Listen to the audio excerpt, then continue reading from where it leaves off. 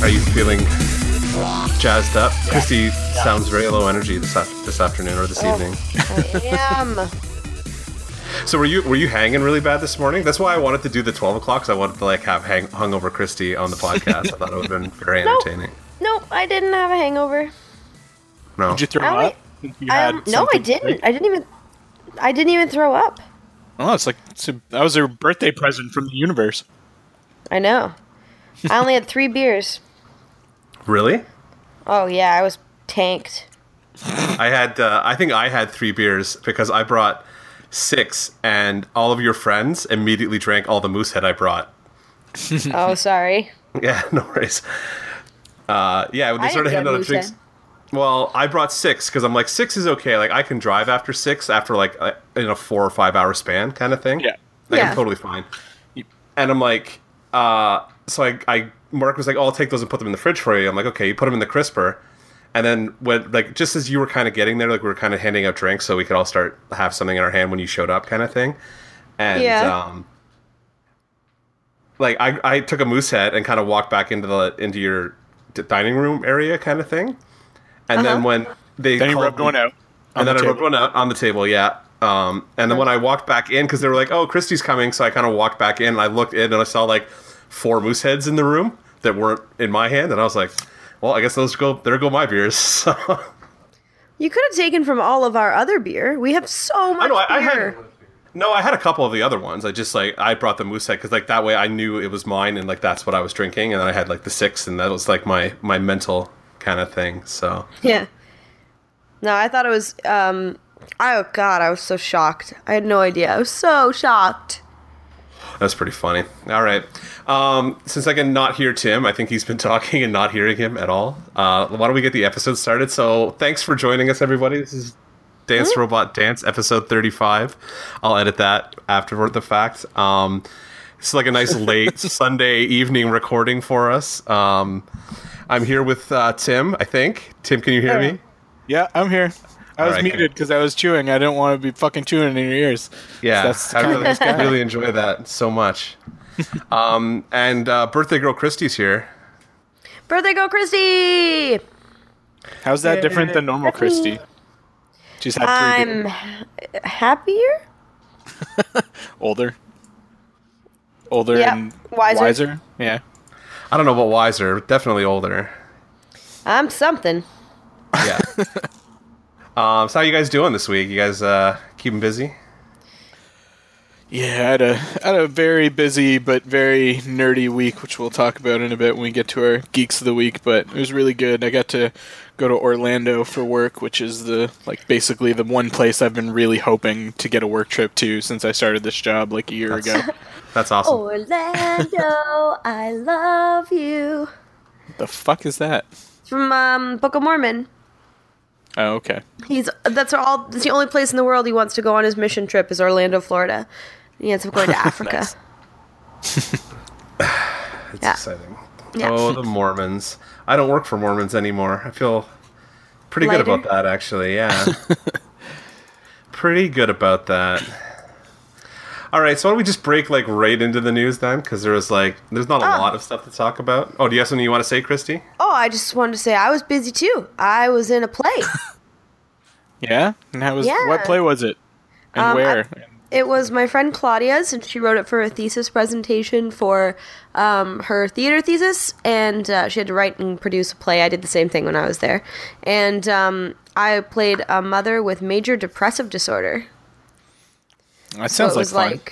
Yeah, it was a lot of fun. Not the actual, portraying someone who has a legitimately real and upsetting disease, but the fact that I got to act. It was one of those plays where you're like, yes, this is acting. And I just felt like I was... Exactly. The whole time I was like, oh, yeah. Yeah. Was that how you did it, though? You weren't acting like that, were you? No, that would not have been very convincing. I have major depressive disorder. Chewing up all the fucking scenery. Yep. No, I just felt good. It was sometimes when, Tim, you probably get this, when you are in a play and you just it just feels fucking amazing because you're yes, this is everybody thinks everyone thinks I'm great and I feel great and the audience is loving this, and we're connecting, and it's magical, and I'm happy. Yeah. I know the feeling. Yeah. So that was fun. But yeah, why don't we just jump into the news if Mark has nothing else to talk about? No, because we can get into all of my stuff later. All I've been doing is playing Zelda and attending your birthday this week, so that was about it. So we had two unfortunate passings like today and yesterday. I don't know if Tim saw any of this stuff. So Chuck Berry died, I think, yesterday at 90. Yeah. Mm-hmm. So he's kind of like the guy who pretty much invented rock and roll. Oh well, stole it from. I guess he stole it from Marty McFly. But Yeah, I like, was gonna say Marty McFly. So he passed away. I think it was yesterday. I wasn't really super clear on the thing yesterday. And then comic book artist Bernie Wrightson passed away of brain cancer yesterday at 68 as well. So, he was the creator that of. one was a little more rough. Well, for me, at least, because I mean, Chuck Berry was fucking 90. 90, yeah, exactly. But, so he's 68 brain cancer. Like he created Swamp Thing or co-created Swamp Thing. It was a massively influential. Yeah. Was a super influential artist in the horror kind of comic genre and stuff like that. Like he's done tons and tons of stuff. I actually have, I'm not sure if he wrote a book or if he wrote like a blurb or something like that I used to look at a lot when I was learning how to draw. But he did a lot of stuff like instructional stuff for like how to draw atmospherically and stuff like that. He's a very talented guy. So it's a big loss. Yeah, definitely very unique style. Like Chuck Berry also had a very unique style. Unique style. Pioneers, both of them, I would say. Yeah, absolutely. So it was kind of a bummer of the way to end the weekend to see both of those when I was looking around today for news. Yeah.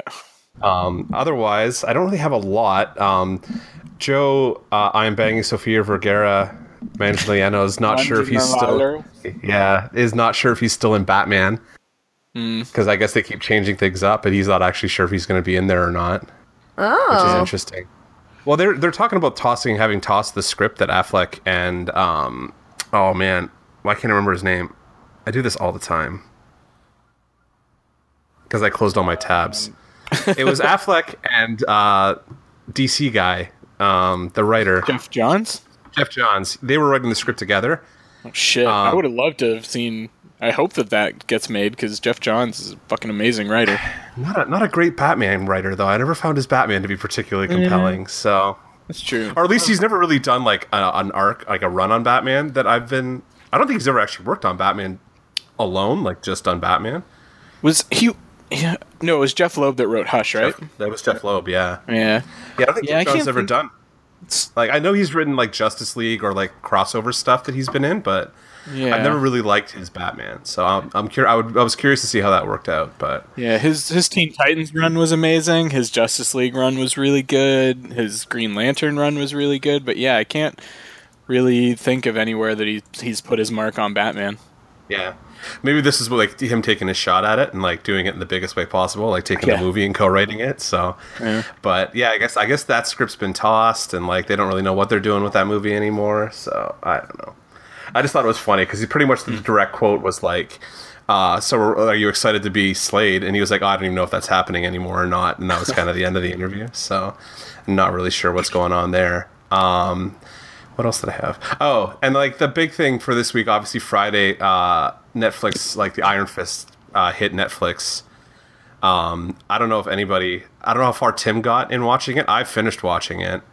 There was a lot of controversy in terms of the reviews this week, so yeah, I'm a little more than halfway through the season. I'm on like episode 7 or 8 or something like that.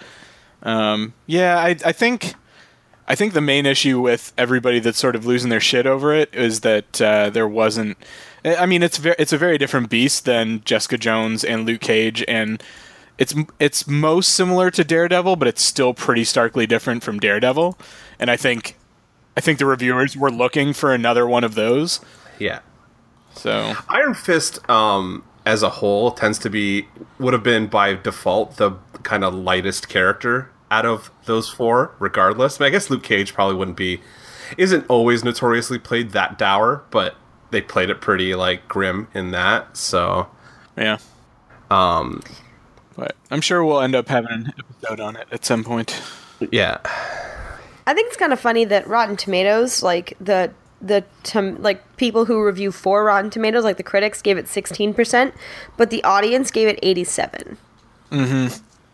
Like, Yeah, what so does that tell you? The audience reaction to it has been, well, see, this is the thing, and like I think we talked about it before, or if not, we chatted about it in our like group chat before, or Tim and I at least have been talking about it, was that like they only get to see the first 6 episodes, which I will admit are a tough sit. Like the first half of the season is a little bit of a grind, especially the first like 3 or 4 episodes. It's kind of like, get to the fucking point already. There hasn't been a lot of action, like blah blah blah, and like that's what they saw, and that's what they're shitting on. So I'm like, I can kind of see why they would like take a big heaping shit on it at that point, if they're expecting it to be that.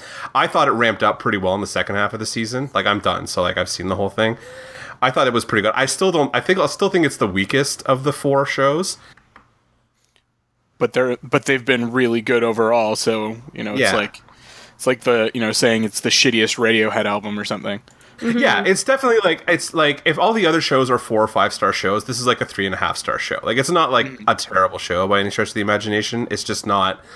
It's not at that level of like that first Daredevil season, which was like spectacular, or Jessica Jones, which is like really amazing the whole way through, or the first half of Luke Cage, which is like, until they killed Cottonmouth, that show was on track to be like the best of the bunch. Like it was so good. Yeah. And then it kind of let itself down. This kind of feels like it starts slow and then it picks up, but it doesn't like get to that crazy height that like especially Daredevil kind of hit for me. I don't know. I love the Daredevil show so much that that's where I kind of was with it. So, But yeah, I'm sure we'll talk about it more once we've all actually seen the whole thing. Yeah. Christy, are you planning to watch Iron Fist at some point? I am. Okay. Just making It's sure. just been a little bit nutso. I haven't even seen Logan yet. Yeah, you got it. That takes priority, I think. Yeah. Plus, it's less of a time commitment.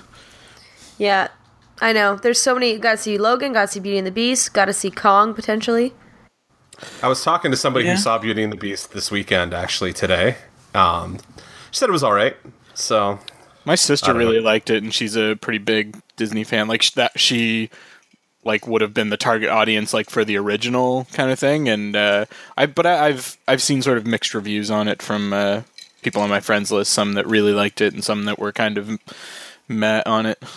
Yeah, it's not super high on my list of priorities to see. That I'm not. Yeah, I don't know the target demographic. So yeah, if I were to go out to see another movie right now, it would probably be either Kong or Get Out. Yeah, I got to see Get Out. I definitely I've been hearing amazing things about that. So yeah, I'm just having a hard time on that one convincing myself that it would be any better in theaters than it would just watching it at home when it comes out. Yeah, later. like on Netflix or whatever. Yeah, no, I agree with that for sure. It's the fun of experiencing it with other audience members that makes it worth going out. That's what I hate about going to see movies is the other audience members. See it on your couch. Yeah. That was one of the things that like I wish we could have talked about Logan right away, because I definitely watched it in a auditorium full of shitheads. I couldn't believe the asshats that were sitting with me while I was watching that movie. There was like the one, like, I'm not sure if he was like borderline handicapped or something, or at least was just so stupid that he thought everybody wanted to hear all of his thoughts throughout the entire movie. Literally like one person back and over one to the left from me, and that's all I could hear was this guy talking throughout the whole movie. Or I hate that. Or the shithead in the front who brought his 9-year-old daughter, who was so fucking bored throughout the whole thing. I was just like, oh, dude, like, why are you doing this to me? Yeah. And like, it was a matinee. Like, it was like a matinee on a weekday. So I'm like, this shouldn't be happening. Like, there should be nobody here. But that was really annoying when I saw that. So anyway, I don't have anything else, like, nerdy news. Did you guys see anything this week that you guys wanted to bring up? No, the big ones for me were the Chuck Berry and Bernie Wrights, and there hasn't been a whole lot else. I mean, besides the stuff that's released that we already kind of talked about. So yeah. I mean, the Switch and Breath of the Wild are still just like fucking selling like crazy. Like the Switch is still like out of stock on all the big websites and stuff like that. And there's Alicia finally ordered or won an auction for the special edition of the of Breath of the Wild. Because the main thing that she wanted was the soundtrack, and the special edition has that, so we didn't get like the master edition, but the only thing it has is a fucking statue or something. Yeah, it's got the Master Sword like statuette thing, doesn't it? Yeah, and she wasn't going to pay like another $150 or whatever for that. So now we just need to get a Switch, but apparently some of the there's going to be another batch of those that's going to come out like on the 31st of March. So we're hoping that we can get a pre-order or something for one of those. 31st sounds like a good day. Isn't that that's your show, isn't it, Christy? That's my show. Yeah, Christy's got a show, and that is the day that the new Mastodon album comes out. Nice. I won't specify which one I'm more excited for, so. I would understand if you're more excited about the album instead of watching 4 people geek out on stage. It's okay. It leaked yesterday. So while I was driving to your house for your birthday party, I was just fucking rocking out in the car. Like, I had a couple people like looking at me at the stoplights because I just had I had it fucking cranked. It's really good. That feels like dangerous. Like that feels like a road rage incident waiting to happen. Oh no, it's so proggy. It's not really an angry album. It's heavy, but it's like more of a sludgy kind of progressive metal. So. Mm-hmm. It's pretty good. I was enjoying it. Fair enough. All right, so let's do Geek of the Week. We can get started there. All right. Geek of the Week. Geek of the Week. Week. Christy, you sound like you had some stuff you want to talk about. Why don't you? What was your geekiest thing this week? My geekiest thing this week? Oh man, I don't know. If I had to choose. I don't know, actually. I've just been watching Mark play Breath of the Wild. I've been pretty relaxed. Not relaxed, it's a lie. I've been busy every night until like 11 p.m. I've been playing a little bit of, what's it called? Dragon Age. And then I guess like an hour ago, when I got home from rehearsal, I made Mark drive an extra 6 blocks to get me a Kangaskhan. But it wasn't a Kangaskhan, it was a Rhydon from Pokemon Go. Oh. The shadows looked too similar, and I was pretty frustrated. What's the Kangaskhan? But yeah, that's probably my thing. It's the one that has a little baby in its pouch, and it looks like... Oh, I don't have that one yet. Yeah. I've got a lot of the Gen 2 ones, but not that one yet. That's a Gen 1. Oh, is it? Oh, yeah. I mean, yeah, there's still 20 or so Gen 1s that I don't have. Yeah. I was so pumped. I was like, yeah, I'm finally going to find it. No, did not. I did enjoy that last night your friends looked as baffled when you were talking about Pokemon Go as I did, so it's not just me who's not touching this game, so that was kind of nice. Yeah. No, I love Pokemon Go. It's great. Yeah, I played a lot of it. I mean, I always try to play a lot of it when I travel, so I was playing a lot while I was participating in one of my Geeks of the Week. Nice. Do you want to go, Tim? Sure. So that one, I've got 2 because I did have a very geeky week, and one was that I finally got to go on a work trip to Orlando. So anybody that's listened to the podcast before probably has heard that I have a Disney nerd side to me, and it's really heavily leaning towards the Disney parks, and I worked there 12 years ago or something like that for a year. I was a professional Canadian, so I finally got to go back down. It was the first time I got to go to Disney World in like 2 years or something like that, which is a long time for me. And so like in the evenings, basically I got up at like fucking 5 a.m. on Wednesday for my like 7 a.m. flight, and then I worked all day. To be completely honest, I hope nobody from my company ever listens to this. I blew through all my calls pretty quick and was done them all by like 2:30 or something like that. And then went to my hotel, checked in, and ran over to the Polynesian Resort, which is like right by the Magic Kingdom, and sat in their lobby for like an hour and a half and finished up my work for the day. Huh. And then went to Trader Sam's Grotto, which is like a really highly themed tiki bar, and had a couple drinks there. And like when you order the tiki that sounds drinks, like amazing. Yeah. And then went over to Magic Kingdom for like 4 hours because my friend Lisa gave me a ticket because she works there currently, and just fucking crammed in as many rides as I could in like 4 hours. So I got to do most of my favorites. Awesome. And, yeah. So, And I also played a shit ton of Pokemon Go because there's all kinds of Pokestops and gyms and stuff like that in the parks, and because there's so many people. Oh, there. I can only imagine in Disney World. Yeah, and because there's so many people there was a lot of spawns and a lot of other Pokemon popping up and stuff like that too. So that was one of my geeks of the week. That just sounds so fun. I'm so envious. I'm like, ugh, I haven't been to Disney World in so long. But yeah, so...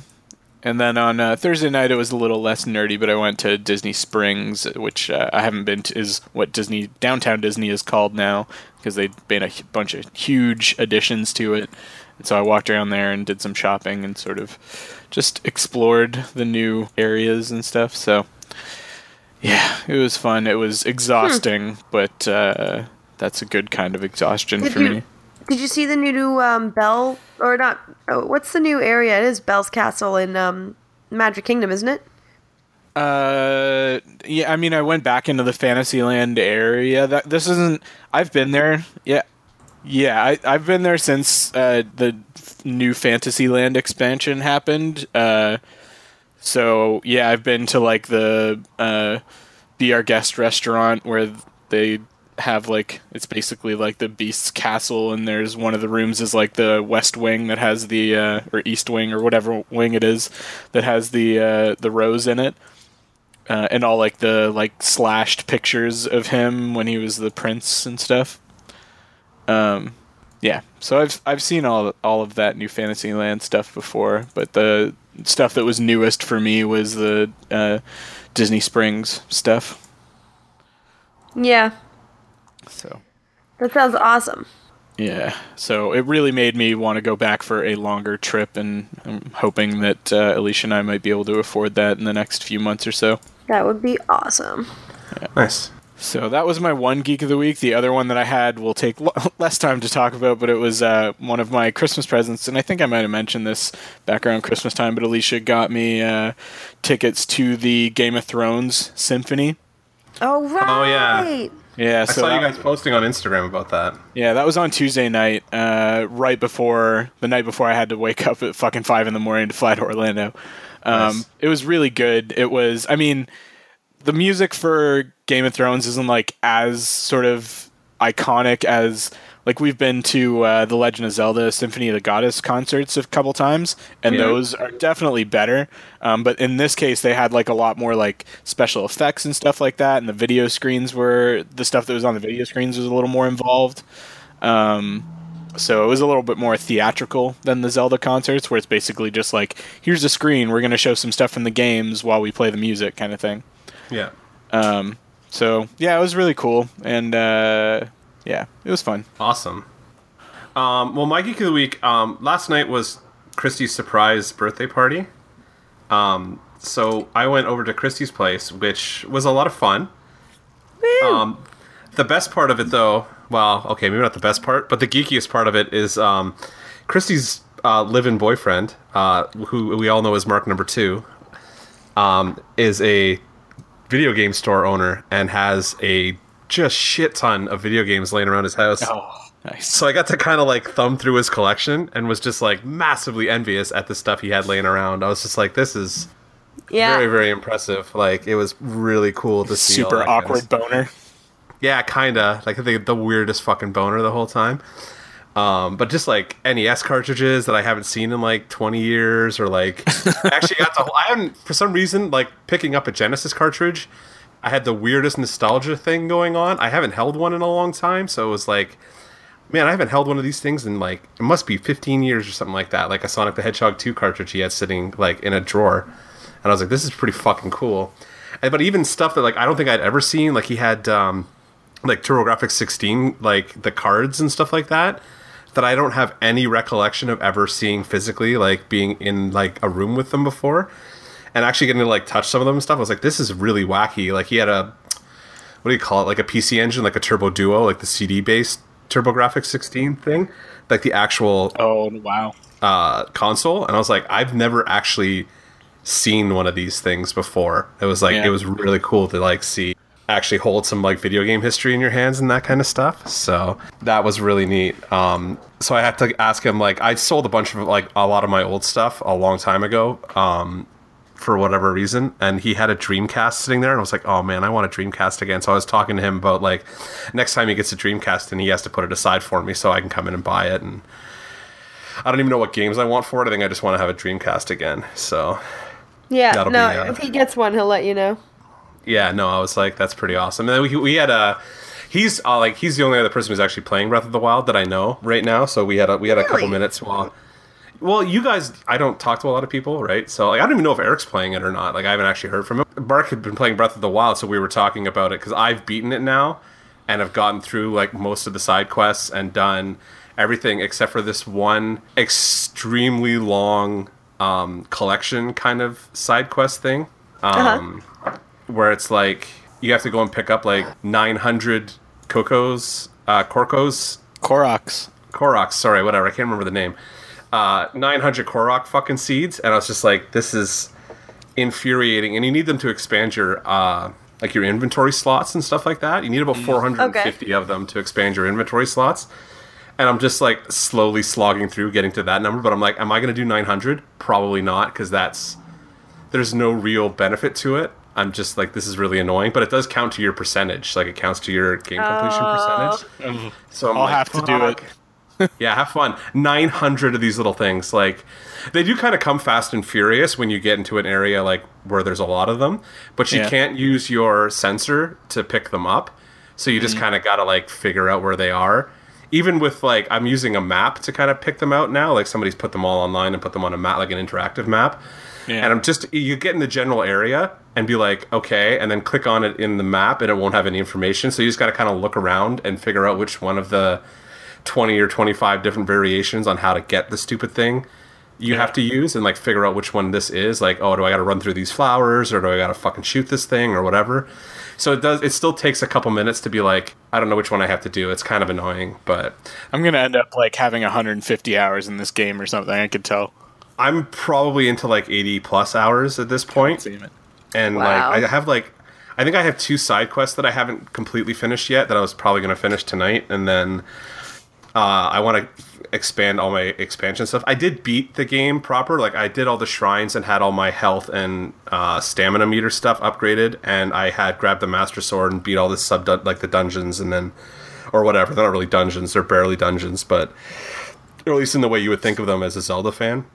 And I have run through the Ganon fight, and it's cool. Like, it's an interesting. I thought the story on that game is probably one of the better ones. It's not as good as Wind Waker's, but it is still like, it's well told and stuff. So yeah, it was pretty cool. But it was nice to actually have somebody who has been playing it like share my pain for a second with these stupid Korok fucking seeds that they want you to pick up. And I was like, you fucking pricks. So 900 Korok seeds, like, you assholes. Yeah, that's like an obscene number.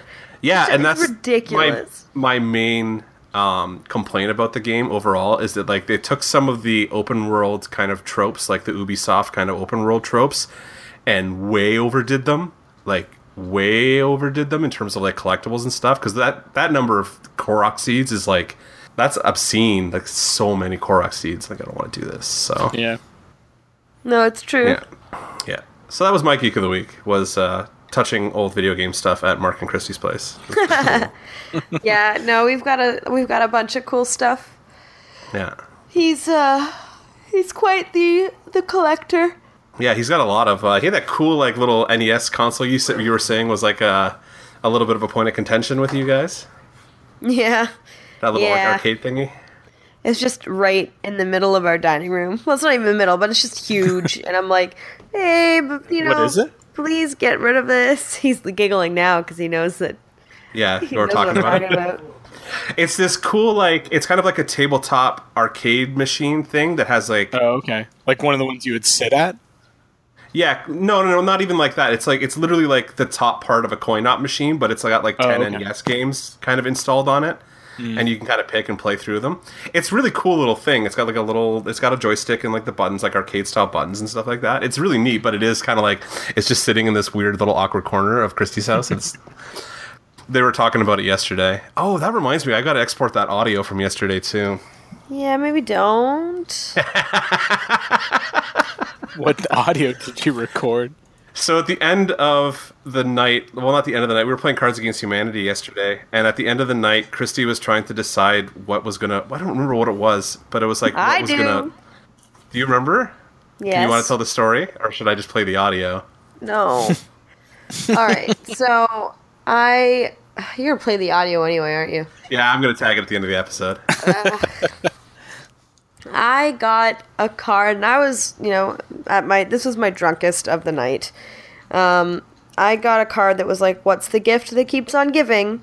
And a couple people put down really funny ones, but then I got the clitoris and Harry Potter erotica, and it took me a solid 15 minutes, or not 15 minutes, but like 5 minutes to try and figure something out. So I had to call in Mark N, or my Mark, and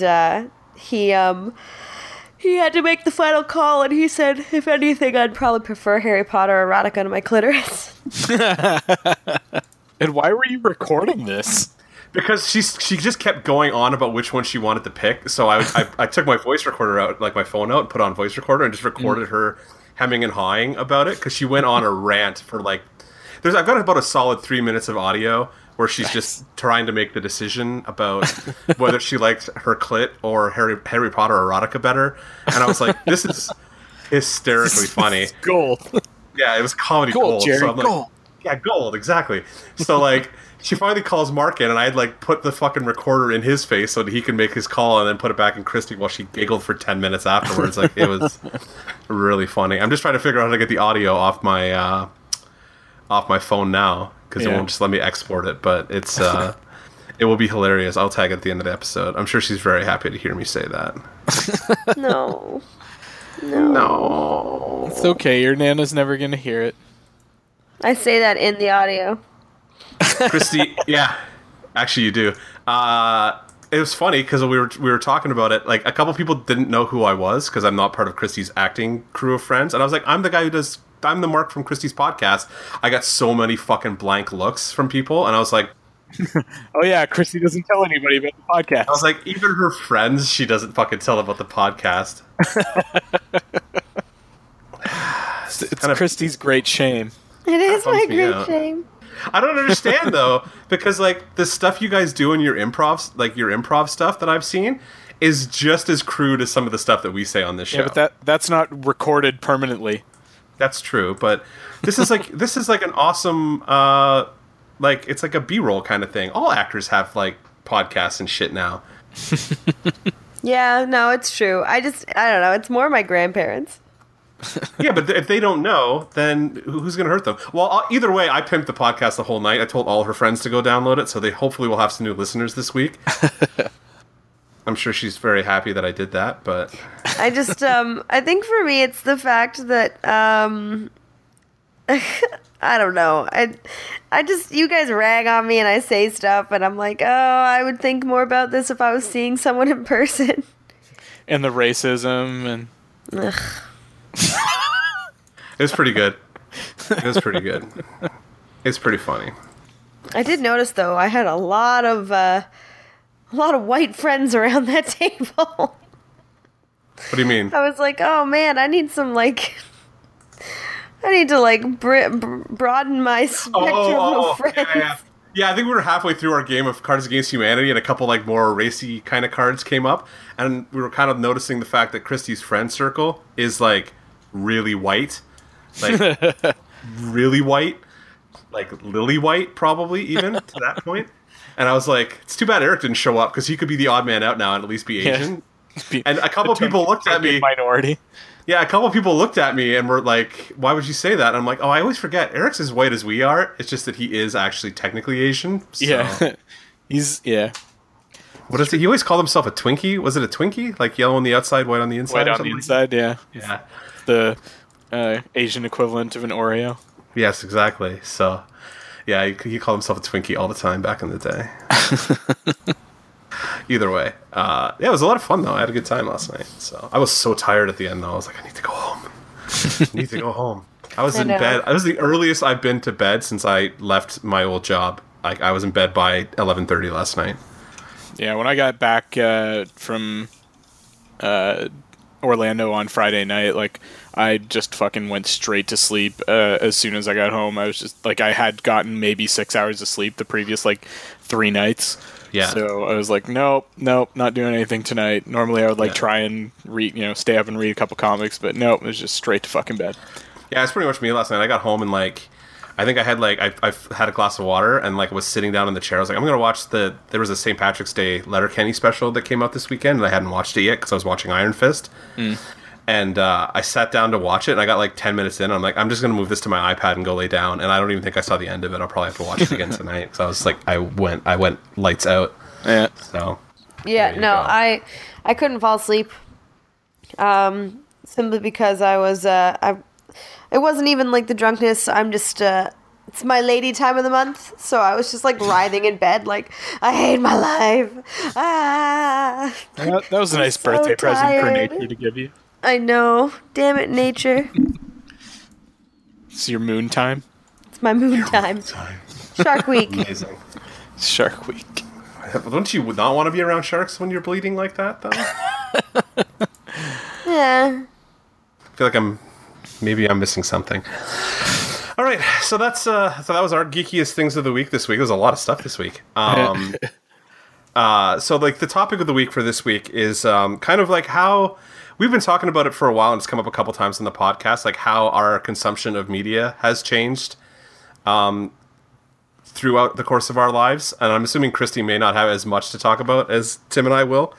But I think it's kind of interesting because like I grew up like kind of at the advent of CD, or like grew up and started listening to music, especially growing up kind of listening to CDs and having tapes and making mixtapes. And then I've seen all that technology just disappear. And like even the point where like we got an iPod and that was the coolest thing that ever happened. And now I don't even have one of those. I just have a phone that has all my music on it. So we wanted to get into that, I think, tonight. So Tim had some like special notes he wanted to like share with us though. So oh god. Well, do we want to like go one media at a time or something like that? Do we want to start with music? Yeah, let's do it that way. Like this way we can, because if we get long into music, maybe we can cut it and whatever, and like do another topic, later. Do it a topic later at another point. But I think the music one will be the big one.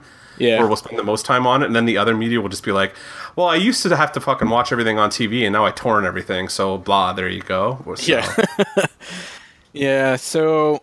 Yeah, music for me, like I'm kind of like with Mark in terms of how I consume music as a child, like or in my adolescence or whatever, and that I didn't have very many tapes, like store-bought tapes. I had maybe one or two or something like that. Yeah, I know the only ones I ever had were the probably like 3 Guns N' Roses albums, or like the first 4 Guns N' Roses albums on tape, and then everything after that was like CD and then synced to tape to take with me kind of thing. Yeah, I think for some reason I had Offspring Smash on tape.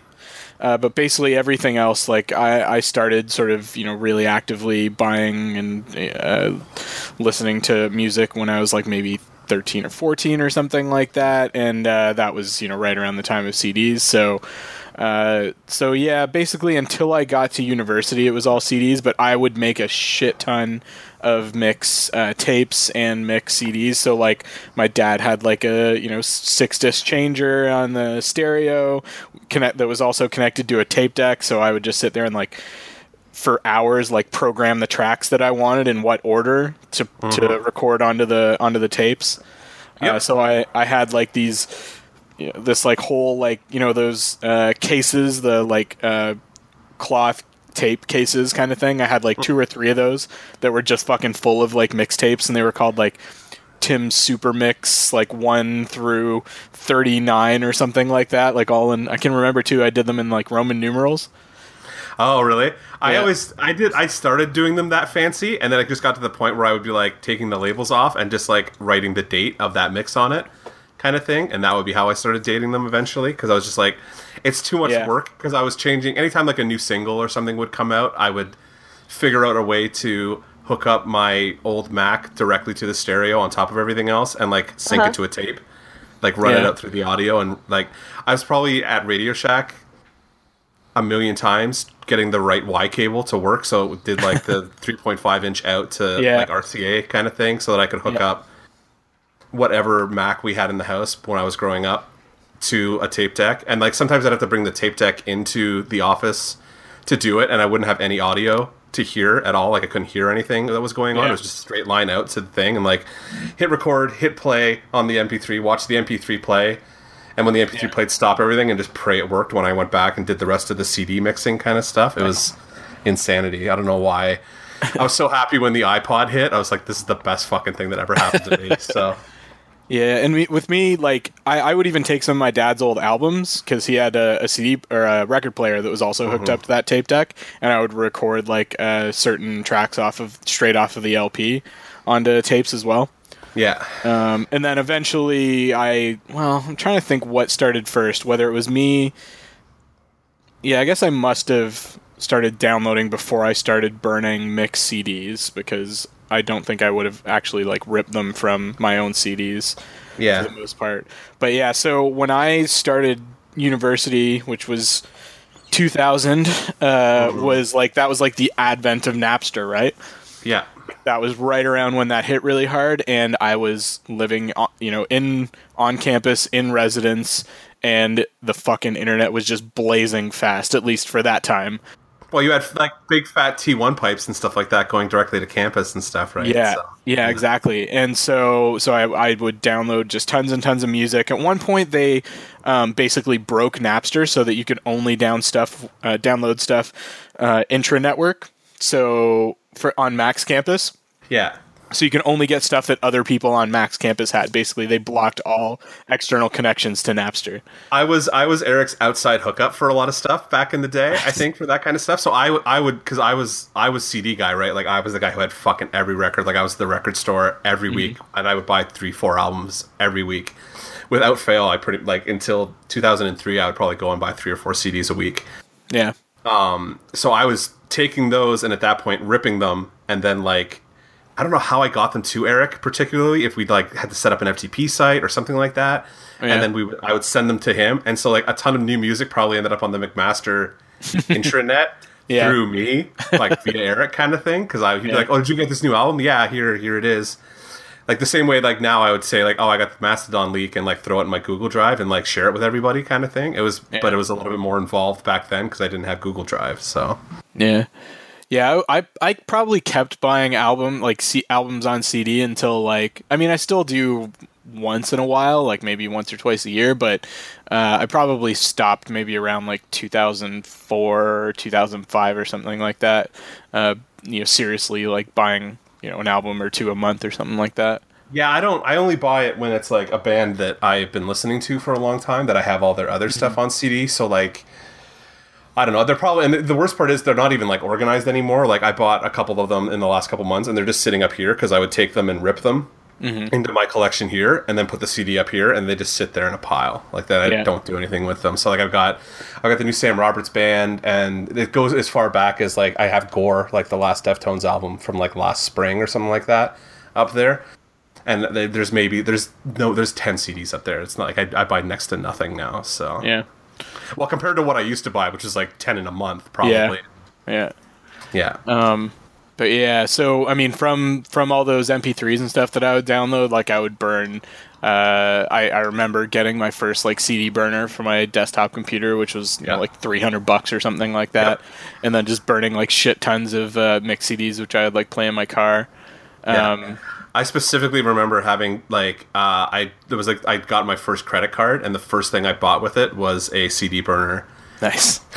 So that I could do that, and then like I bought 2 spindles of CDs, and instead of carrying all my like good CDs, like my actual CDs with me in a binder, I spent like 2 days burning straight copies of every CD to put in my binder to carry with me, because it's all pre-MP3, right? Like you don't really have MP3s necessarily to do this kind of stuff with. So I put everything in a binder that I took in the car with me. So I would just drive around in my old Beatbox fucking Tempo or whatever, and like play them through a tape, because it had to be a tape adapter because the car was from 1987. So a tape adapter to my CD player, and then eventually I bought a new CD player because the CD player I had didn't have anti-skip. Yeah. Because that was the most annoying thing ever. You driving, and it was driving stick too, so it it was getting hit all the time. I was like, this sucks so bad. 10 seconds of anti-skip is all I'll ever need. Yeah, I didn't do much of that anti-skip.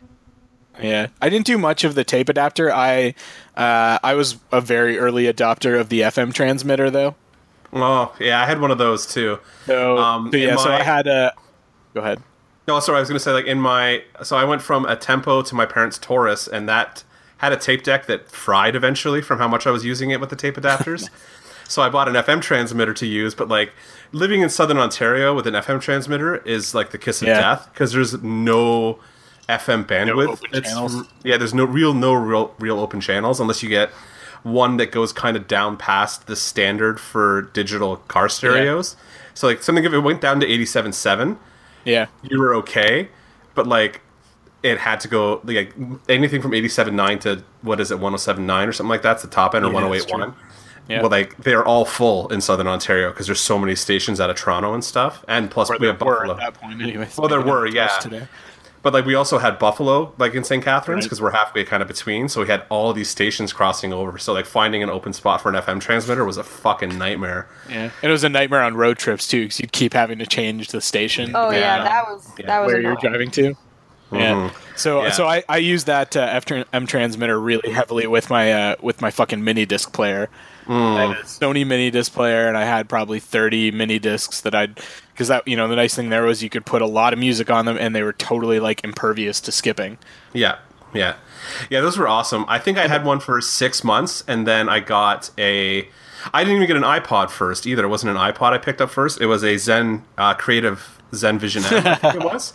Yeah. Which was actually the superior player to the iPod at the time. It was a little chunkier, it was a little bit bigger kind of a unit, but it was it had more, you could do more to the files on the interface itself. Like, if you needed to rename a file because they weren't sorting properly, it would let you do that in there without having to go fucking sync into iTunes and tweak everything. I do wish that iPods had that functionality, and I wish, like, it doesn't even have it on the phone. Like, the fucking iPhone's as powerful as, like, almost any computer on the planet at this point, and it still can't edit an MP3 tag on the phone itself. I still gotta, like, go into iTunes and do it that way, and hope and pray it syncs properly. So yeah, that's one thing that always frustrated the shit out of me too. Yeah. But yeah, and those mini disc players had, like, a fucking crazy battery life too. Like, no moving parts, man. Yeah. Like, not even a hard drive. Go fucking forever. We've been rambling. Christy, do you have anything you want to say? Or are you just listening to us? Yeah, but I was just listening to you guys because I tried a couple times to say stuff, but you were both just piggybacking and Go ahead. say anything. I couldn't say anything. I'd imagine your experience would have been much different than, like, what we went through, because we were, like, just that much older than you that, like, we saw a huge transition in the way stuff worked from, like, being when we first got into music at, like, 10 or 11 or 12 or whatever we were until, like, now, whereas you probably wouldn't have seen, like, that vast a difference in, like, how you get stuff and consume it. So, well, I don't think that's true, actually. I started out listening to music on my parents' tape deck in our van, in our old green Voyager. And I started out for years with a Walkman. I used to have this little Toys R Us, it was like a little recorder, and I would play music through the car and take this thing and press record and make myself mixtapes. Really? That sounds like that would have been, like, the worst quality possible. Oh, it was so bad. Yeah. It was so bad. It was terribly, awfully bad.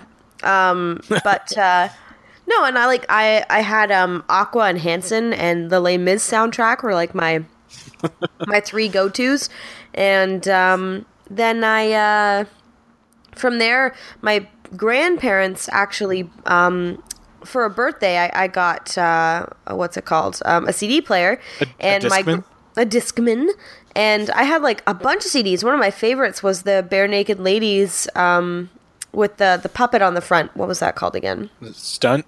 Yeah, Stunt. It's a great album. And it was, wait, why would I know that? We just talked about that in our music episode. Yeah. Yeah, Stunt. And, I used to listen to that. And but then I started using CD burners, and I would go on Kazaa or all those old school torrent sites that were, every other song you downloaded was actually a porn virus. Yeah, or just a loop that had been uploaded to sort of prevent people or discourage people from downloading. Exactly, it was like a 10-hour... 20 seconds played over and over and over again instead of the actual full song. Yep. I still have a couple of those in my library, I think. I think I have one from I have a bunch of Zwan tracks that are like that. There was one, I think it was Madonna's Ray of Light or something like that came out, and I didn't want to listen to it, but she had leaked a bunch of tracks from the album where it was it'd play the first 10 seconds and then it would be Madonna scolding you for 2 minutes for stealing her music.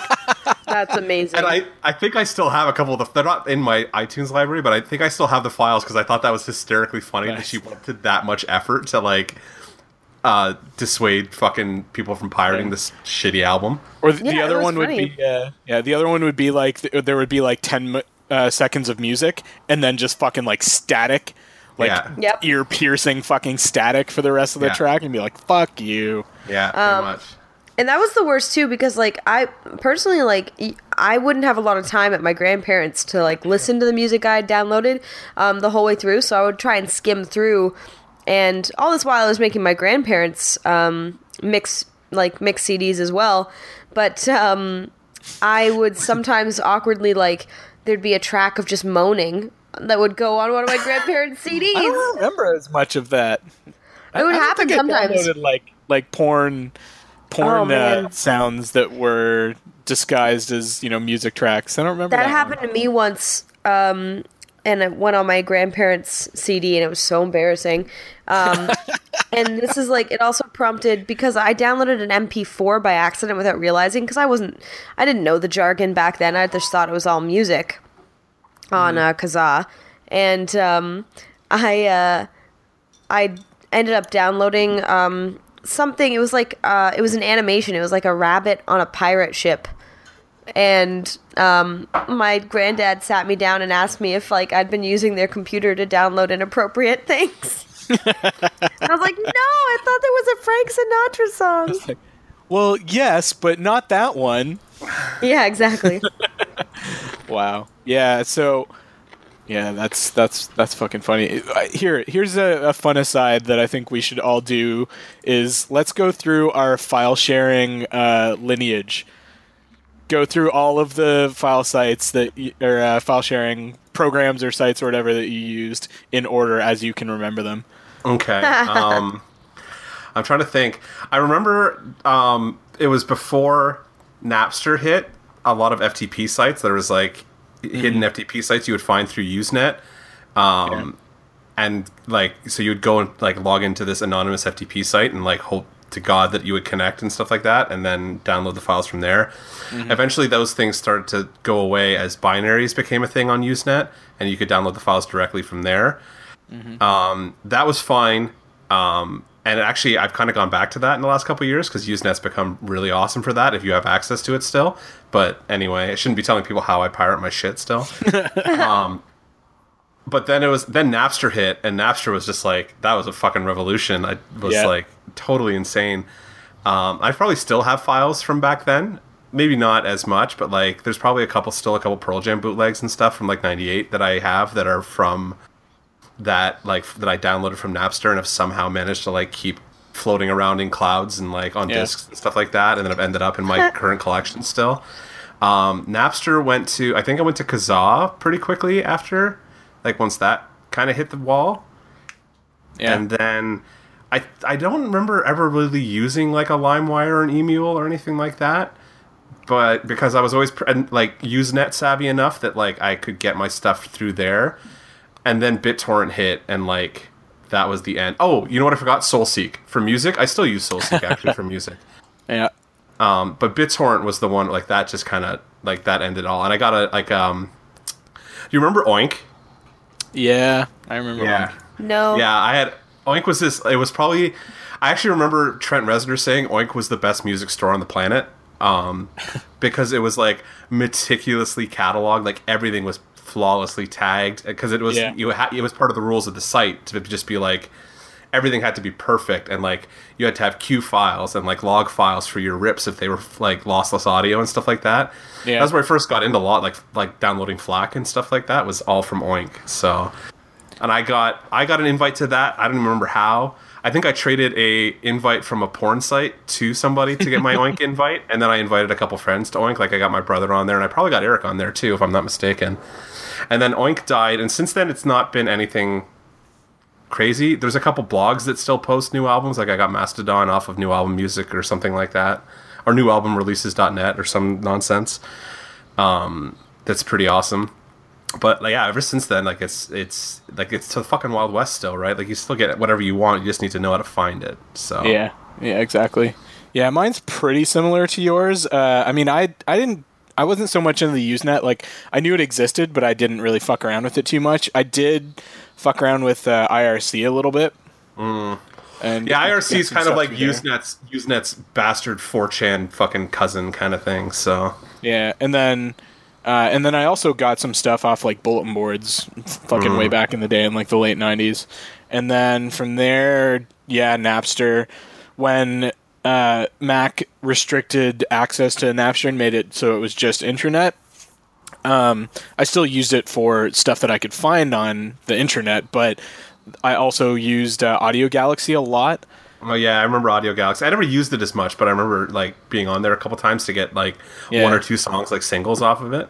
Yeah, I loved Audio Galaxy. Like it was a sort of smoother interface than Napster was, and it was all web based, so it was a lot easier to find stuff you were looking for, and it was pretty well sorted in terms of like, you know, for various artists and stuff like that. That being said, I got a lot of mislabeled shit off Audio Galaxy and off Napster. Yeah, same.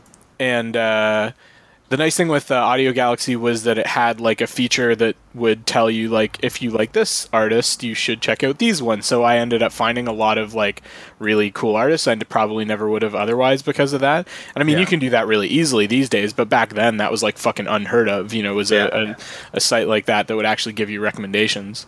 Yeah, agreed. Yeah, and then from there, yeah, Kazaa, LimeWire. I do think I used like Emule a little bit, not too much. Yeah, and then fucking BitTorrent. I got a lot of stuff off BitTorrent. And I still use BitTorrent like daily, so I don't. Yeah, me too. In terms of like some of that, I didn't use Oink, but I knew it existed. But I do have some like private trackers now that I'm part of, like stuff. Well, what.cd got shut down, but now there's a clone of it. Oh, is there? Out there? I never ever got a what.cd account, and it was one of those things where I was like, at that point, music would hit so easily and quickly that I wanted, and there's enough blogs that were posting it that I was like, I don't really need one of these like really fancy ones anymore, because that was the other thing. Like at first, like I would get really into the whole like, oh, I want it all lossless and then I'll convert it, and now I'm just like, I don't fucking care that much anymore. Like I just want the MP3s at 320 and I'll throw them on my phone. Like I don't get I don't get lossless. Yeah, so I pretty much just use LimeWire and Kazaa as well. Still? That's what I did. Now I just use Spotify. Yeah. Well, that's the thing too. Like that kind of stuff has made it a lot easier to just kind of access everything on the fly. Where I'm like, if somebody, and I think we were talking about it before, where like when we did our top albums like stuff, when you guys post your list, I don't necessarily go and download it unless I already have it. Like a couple of Tim's I've had already kind of on my computer, but like if like Christie's, what was it, Krista Berg or whatever like that, I had to go and like look it up on. I went and looked it up on Spotify because I'm not going to go out of my way to download it and pirate it because I don't care. And that he wasn't much. Not all this stuff was there anyway. It actually wasn't even on Spotify. I ended up having to download it and then convert it from a FLAC just to listen to it the one time that I listened to it. Yeah, the only streaming service that I have now is Amazon Prime Music, and that's just because I have a Prime membership for the shipping benefits. Wait, do we get music with that? I have a Prime membership. I'm not sure if you do in Canada or not, but in the US, you definitely get you get access to a lot of streamed albums. It's a separate app. Spotify I get it for free through I'm on a really high tier Rogers account for my cell phone. And I get Spotify for free through that right now, so... Nice. Well, for free. I mean, I'm sure I'm paying for it somehow, but it's lumped in with my account, so I do that way. No, it was, I what was I gonna say? Sorry guys, I'm so tired. It's been such a week. What were we talking about? Spotify. Oh, I had something to say. Damn it. It's gone. Oh yeah. Google Play Music apparently has a pretty good program. I haven't tried them out yet though. I did Apple Music too for a little while, but it and I don't know if you guys ever saw this. I think I posted it on Facebook or on my Twitter or something like that, but it really fucked my my like existing MP3 library. Like it just started retagging stuff randomly that it shouldn't have touched. And it really fucked up my Pearl Jam like live MP3 collection, which really honked me off. So I had to go back and like sort through. Thankfully, I'm pretty good about keeping my folder structures tight enough that like it was easy to retag. But like names of ID3 tags, like for like song names and stuff like that, titles got really fucked up, and I was like having to go back and then figure out a way to filter everything because like I use tag and rename. And then I can run filters and stuff over file names and like get them tagged that way. But I had to go and do like most of my 2000, 2003, 2005, and 2009 bootlegs got fucking ravaged by Apple Music. And having to retag all that took 3 days of like, oh, these ones have this kind of order on the file names, and then like getting it all sorted out to run and whatever. Having to do that on hundreds and hundreds of fucking thousands of files because I had every Pearl Jam show ever in there, and I was like, I canceled my Apple Music subscription and was like, I'm never fucking using that piece of shit again because they fucked my account up really bad. So Spotify's fine. Spotify doesn't touch my existing music, so I don't have to worry about it. Yeah, iTunes was really bad for that too. Like iTunes once or twice really fucked with my music library, which was really annoying to me. When I first started using like Napster and stuff like that, I had everything in Winamp. But then I think it was 2005 was when I got my first iPod, and from then on, everything was in iTunes. So I've had basically building my iTunes library for 12 years at this point. Yeah, same. And I think my first iPod was either second or third gen. It wasn't the one that had all the buttons around the click wheel. It had just basically the wheel with the buttons like built right into it. I think it was maybe the first one I had might have been one of the earlier iPod Photos. Oh, okay.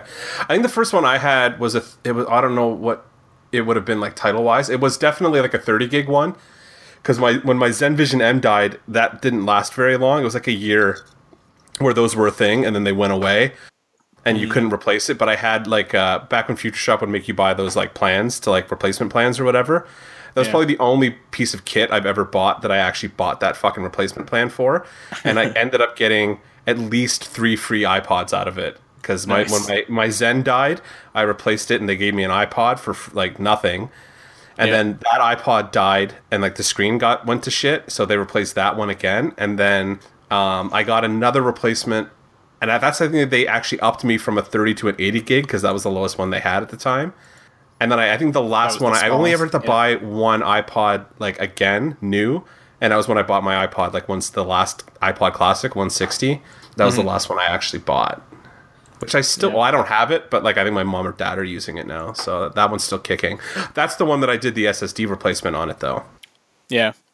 Yeah, I'm on probably my 4th or 5th iPod right now. And the last 2 or 3 have been, like, the 160 gig quote-unquote iPod Classic. And as I've talked about on the podcast before, I did that SSD replacement on mine recently too, and it's been working a lot better lately. It still fucks up once in a while, but it's pretty rare, so pretty happy with it for the moment. And it's nice because I've got everything in kind of one place. That's kind of how I feel about, like, I fought for a long time with the iPhone sizes because, like, when I first got into iPhone, it was iPhone 5, and it was a 64-bit, or 64 gig was the biggest you could get, and that was nowhere near enough for me to carry all my music, so I was still carrying my Classic around with me. But when the 6 came out, they had 128 gig, and I got one of those, and I was like, it more or less did the job. It didn't have all, like, the weird little, like, nits and bits that I'll like to have with me at some points, like live stuff that I'll carry with me. So I'd have to be a little bit more selective. But now I've got 256 gigs in my phone, and I'm like, I'm fine. I'm totally fine now. Like, it's enough that I can do all my phone stuff and still have 180 gigs worth of, like, music space, ostensibly, to play with. So yeah, that's kind of made a big difference, like, that way. But you just stream everything now, Christy? I pretty much stream everything. If there's something that's really special to me, I tend to want to buy it on vinyl now. Yeah, I'm the same way. I just find that it feels CDs to me feel cheap. Not that they are cheap, but it doesn't feel, I don't know, sustainable almost. Well, it's all plastic, right? Yeah, it doesn't have yeah. that. I mean, not that vinyl's not plastic, but you get like the nice sleeve, the big sleeve, and But- stuff like that. And Well, vinyl's also more archival, right? Like a CD Yeah. will fuck up over time. But Yeah, vinyl, if you treat vinyl it record, well. I mean, yeah, exactly. Yeah, vinyl, there's still fucking 100-year-old vinyl albums that will play fine kind of thing. yeah. But And plus, it's not like I actually listen to any of the vinyl. Like, I have a turntable, but I don't use it like that often. It's very rare that I'll go through the effort of putting vinyl on. That's why I was so excited. Like, Mark and Christy have a giant, like one of those old, like console-sized turntable setups that I don't know where they got, but it was still in working condition. Mark was playing records on it last night, and just being able to like go over there, and he was like, "Yo, throw on whatever you want," and just like flipping through his vinyl and like pulling a disc and like putting it on and like putting the Yeah. needle down. I was like, that's a nice feeling still to me. So yeah. Yeah. Well, that's we've got why that. for a while. Oh, sorry. Go on. Go ahead. I was gonna say for a while, we had his giant arcade thing on top of the record player, and it was driving me nuts because I couldn't move it because it was too heavy. And if I want to listen to records, but he's got a really rad record collection. Like he was really into it. We actually found that one by accident. We didn't even pay for it. This guy was like cleaning out his house, and we found some end tables on his lawn, and we were like, "Ooh, end tables!" So Mark like stopped to grab them. The guy runs out and goes, "Hey, wait! You guys seem cool. Do you want a record player?" And Mark was just like, "What? Yes. Yeah." And like we took this old style cabinet record player, and it's like works perfectly. It's got a bit of a tinny sound, but that's almost part of the charm. actually, it didn't sound. It sounded pretty good when you guys like when he had turned it up, but before you came home. Like we were talking about it, like he was telling me that story, like about how you guys got it. Yeah. But I was like, crank it, like turn it up a little bit, because like these guys are just talking about show or like whatever show they're in this week, and nobody cares. So like turn it up a little bit. Hey. Because he had that Al Green album on, so I was like, turn it up. I want to hear like what it sounds like, and like it sounded pretty good. Like I was pretty surprised by like how a very warm sound, like compared to what you would be used to. Like those are big speakers that are in that fucking unit, so they sound Yeah. pretty good. Yeah, no, it's really it's cool. pretty cool. And that's why like if I'm gonna get something that I want to have a physical copy of, then I'll get the vinyl. And that's just a decision Yeah. I made within the last year because I just don't buy CDs. Yeah. I end up buying stuff like 3 times now when I buy stuff. Like a lot of stuff I don't even bother buying because I'm like I'll stream it or I'm downloading it or whatever. But stuff that I do end up buying, I'll buy like the CD copy like when it comes out so that I get the digital download available with it. But then I'm like a month or two later they'll be like, oh, we're putting it on vinyl too, and I'll be like, fine, I'll buy it. So. And then I'll get weird re-releases of stuff like Matthew Good just put all the Matthew Good Band albums out on vinyl. So I bought like he put out 4 of the 5 or something like that. I'm still waiting for the Audio of Being, but I have like Ghetto Astronauts, Underdogs, Raygun, and Beautiful Midnight all on vinyl that they put out last year. So like he's artists like that I follow around a lot, which is another topic that we'll probably have to do at some point, like our actual like the artists that like we listen to and have consistently listened to through most of our lives. Yeah. Outside of the album stuff, like those I'll buy on vinyl. So like I've got all my Pearl Jam on vinyl. I've got all my Matthew Good, as much as I can get on vinyl. Deftones, I've bought all of their stuff now on vinyl. I'm trying to think if there's anything that's missing from that run. I don't know. There probably is. And like Queens of the Stone Age, that kind of stuff, like stuff that's really important to me that I've always listened to or had copies of. Like the stuff that I would put on my smallest MP3 player, that stuff, I have it on vinyl. Yeah. Yeah, we've got a record player now too. Well, so when my grandparents passed away, they had this old, like fucking probably 50-year-old, something like that, hi-fi. Yeah. That did have it had the radio tuner, and it also had the turntable in it. Unfortunately, the turntable on it is seized, and I can't figure out how to fix it, and I haven't been able to find anywhere that would fix it. But I was able to just run cables to an external turntable instead through it. So now we've just got one of those little, I don't know if you've seen the little like Crowley like portable record players. Yep. And we've just got that sitting on top and with the cables running through it, so we can still listen to it through the hi-fi, or I can run it through like our whole, music or whole home theater system as well if I want to. But it's got a beautiful, like that hi-fi has a really nice, like old, just really warm tube feel to it. Yeah, I was gonna say it's probably all tube. It's probably all tube amps and stuff like that, right? Yeah. So. Yeah, exactly. Nice. So, and Alicia, I don't know, 2 or 3 years ago, I guess maybe about 3 years ago now, we started sort of actively collecting vinyl. I had a couple of albums that I'd like bought at concerts and stuff like that. Like the one that jumps to mind is I had Navy Blues, the Sloan album, the double Sloan album on vinyl that I got signed by, I think all of them. Maybe not. I was missing maybe one. I just saw they announced a bunch of shows for the summer, eh? Like Sloan's touring this summer. Mm-hmm. I don't know where. I didn't. Yeah, they're good to see.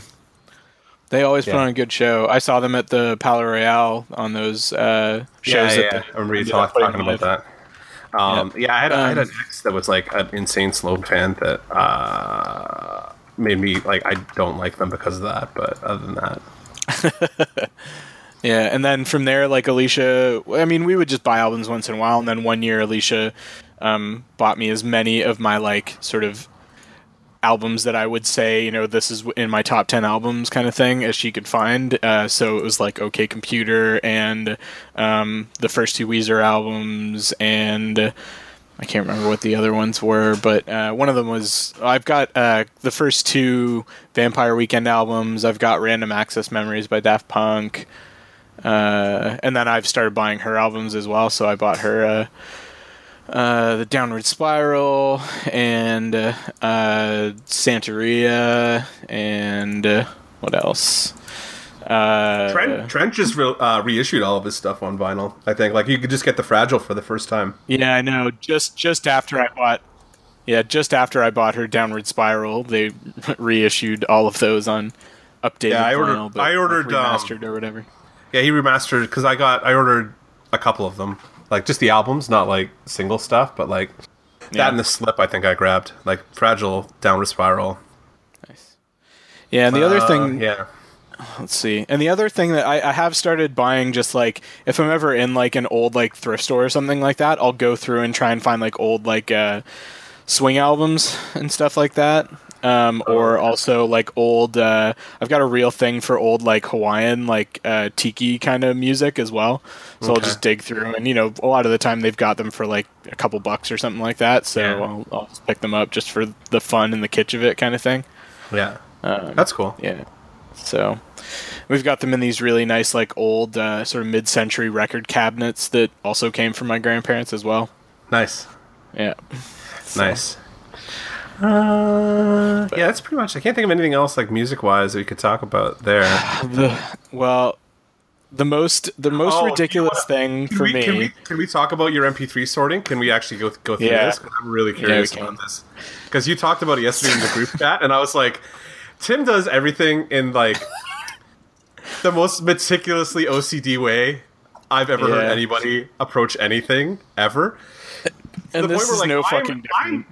I'm pretty meticulous about like my MP3 sorting and like how my CDs are stacked and like everything being sorted. I've gone away from it a little bit as I've gotten older because I don't collect as much stuff like that anymore. But I know Tim is like, I don't want to say insane, but at least very OCD about certain things. And it always makes me laugh when he tells me like how he sorts this stuff or like, so I want to hear this story. Yeah. So, I mean, this is basically since I started collecting music in sort of MP3 form, I've always been really sort of anal in terms of how it's organized. And I've always wanted to have it like really tightly sorted in terms of like artist and genre and the files labeled certain ways and stuff like that. And over time, as sort of how I've acquired music has changed, and it's just gotten worse and had more and more sort of layers added to it. So at this point in time, the way that I sort of consume and sort and file away and organize my new music goes like this. I'll download it from wherever, whether it's ripped from a CD or torrented or whatever, and it goes into a file that's called like music to sort, which is on a separate hard drive from all the rest of my music just because of historical reasons, basically. And then from there, anytime that I want to bring in a bunch of new stuff to like sort of go through and be like, okay, this is what I want to keep, this is what I throw away, I'll grab a bunch of stuff, whether it's like a bunch of music from a certain year or a discography from an entire artist, or if it's just a bunch of like random stuff, I'll be like, okay, I've got a bunch of random albums from artists starting in A. I'll pull all those over into a file folder within like my iTunes music folder that is labeled like to sort whatever the artist name is, or whatever the letter is, or whatever the year is. Then it goes into iTunes and into a specific playlist that's like labeled, to sort whatever. And then from there, it now goes into TuneUp. Do you guys know what TuneUp is? No. I've heard of it. Remember those Bismarcky ads? Yeah. So TuneUp is basically a metadata cleanup software. So you put your music files in there, and it will go through and figure out like what album it came from and whatever. Because half the time the shit you get is like labeled wrong or whatever. And so it goes into TuneUp. TuneUp, goes through and figures out what song it actually is that you've downloaded, if it's labeled wrong or whatever.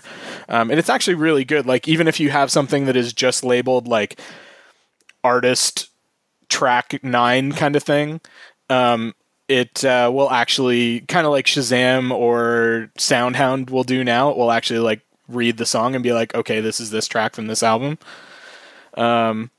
And then from there, I have to go through and check for duplicates, because half the time I've got a couple of the songs that I've downloaded already, because I've downloaded a whole album and whatever. I've already got a couple of the songs off of it, and then I need to, figure out which version I want to keep.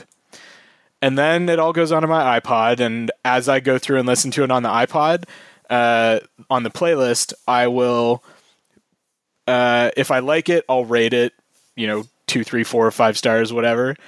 If I don't like it, I'll put it on a on the go playlist, because that's one of the things I don't like about iTunes, as we were talking about earlier, was that you can't fucking edit things on the go. So if there's something I don't like, I'll put it on an on the go playlist. If it's something that I highly suspect I already have, because my music library is so big, it's hard for me to tell sometimes, I'll put it on the go playlist twice in a row to mark this might be a duplicate. If it's if it's a file, yeah, I told you this shit's fucking ridiculous. If it's That is insane. if it's a file that's got a problem, like You're a fucking crazy person.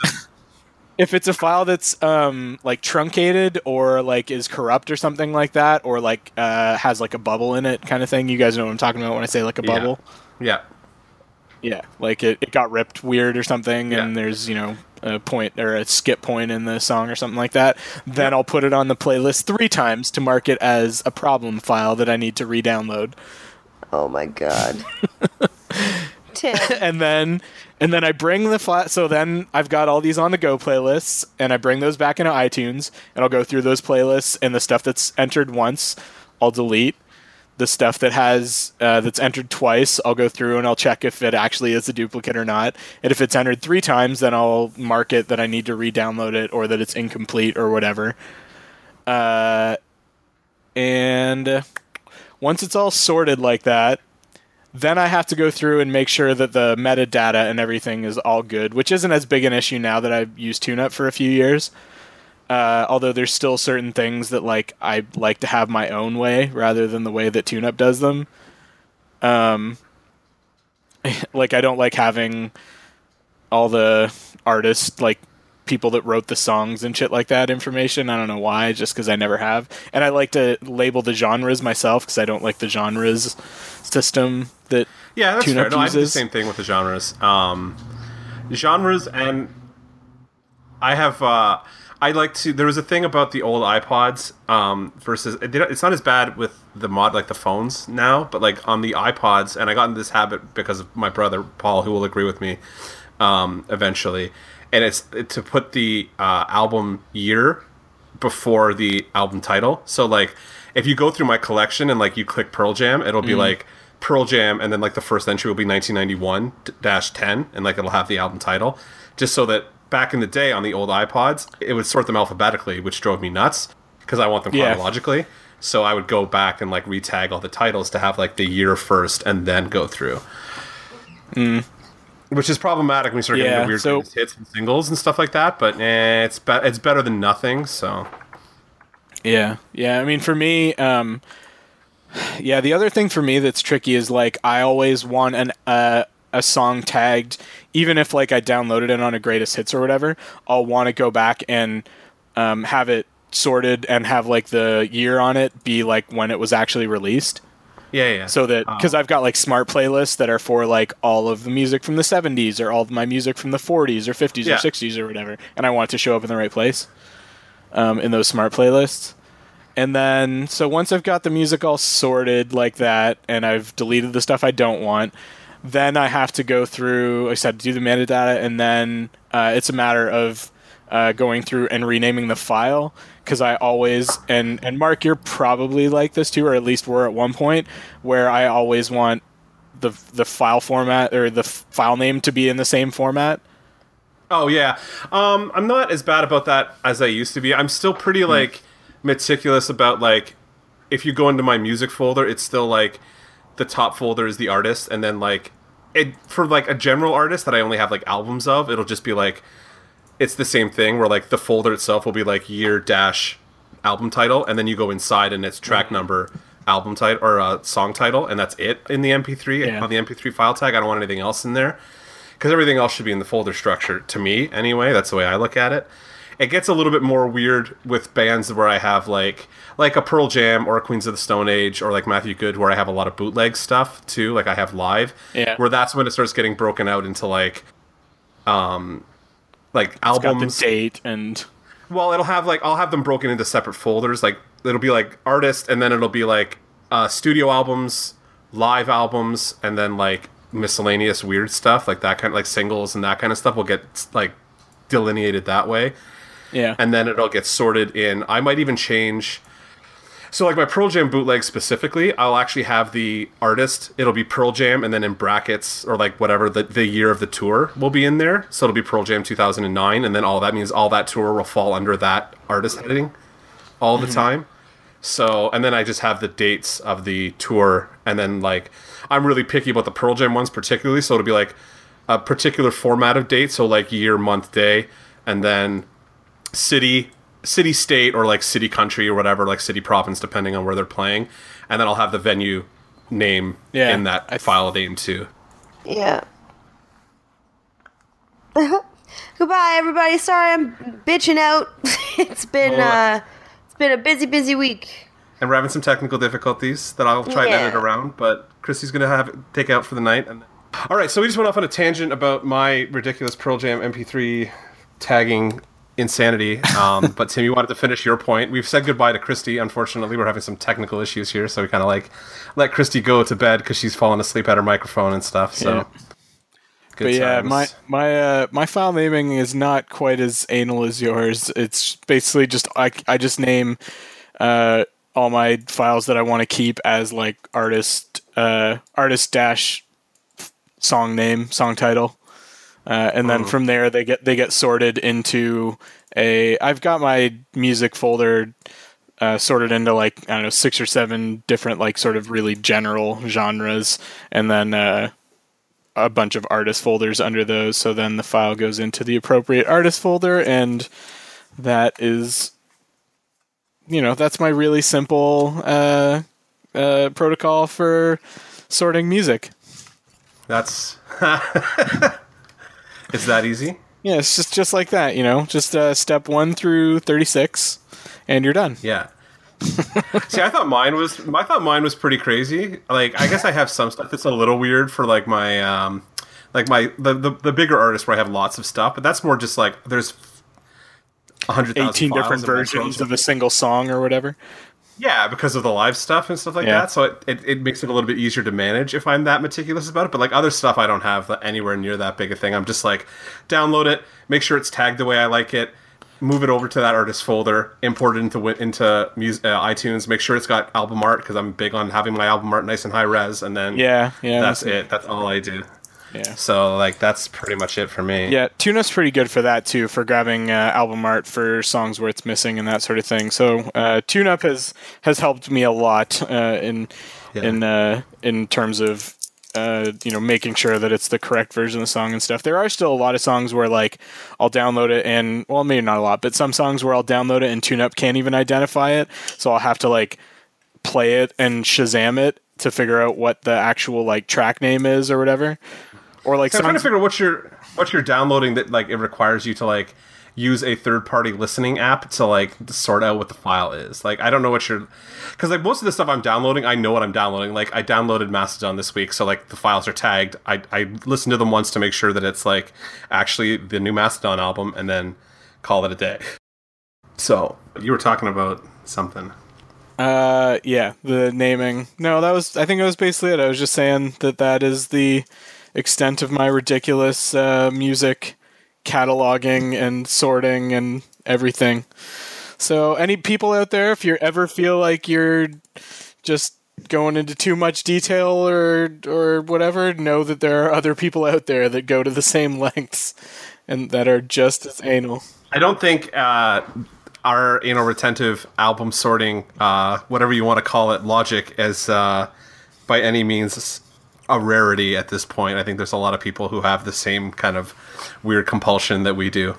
It'd be really nice if Christy were still here to make fun of us for how OCD we are about it, but what are you going to do? I'll just stream everything. I just use the cloud. Yeah, everything's on Spotify. Everything's fine.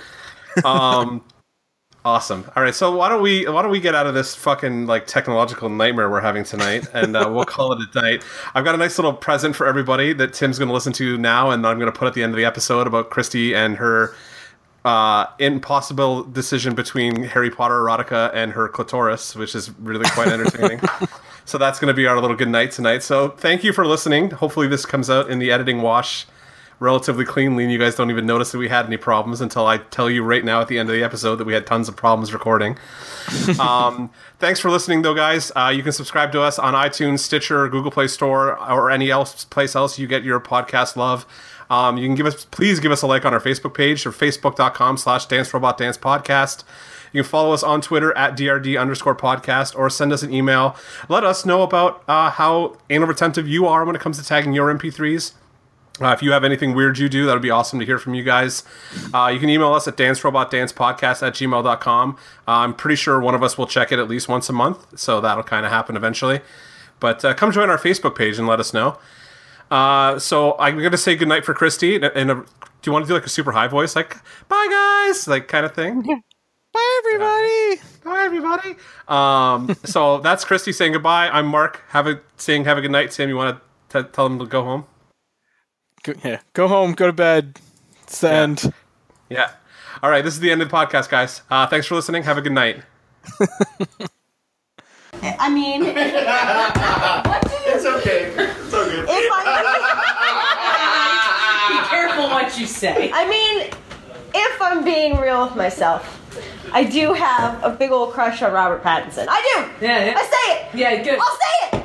I'm proud of you. This is courageous. I'm looking at you because I can't look at anyone else. brave. I know. Because of my shame. But are you getting there?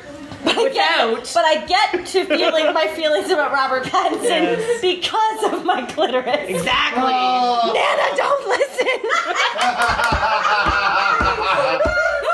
Oh, you got a new podcast intro. No, this is I always every amount of bits, including my clitoris. I only got one. Does she have a clitoris? No, good question. Mark. Shh. He's listening. He's Fire. listening. Mark. Mark.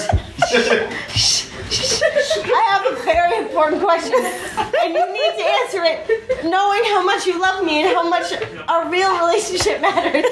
Oh shit. I need to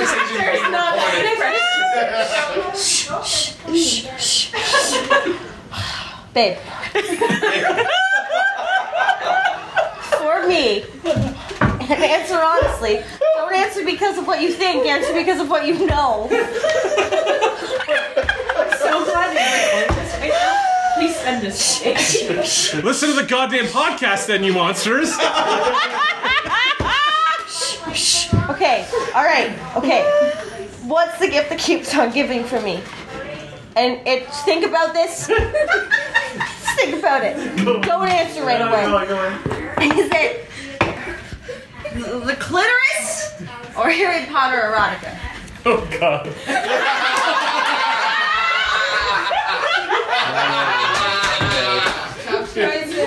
It's Harry Potter erotica.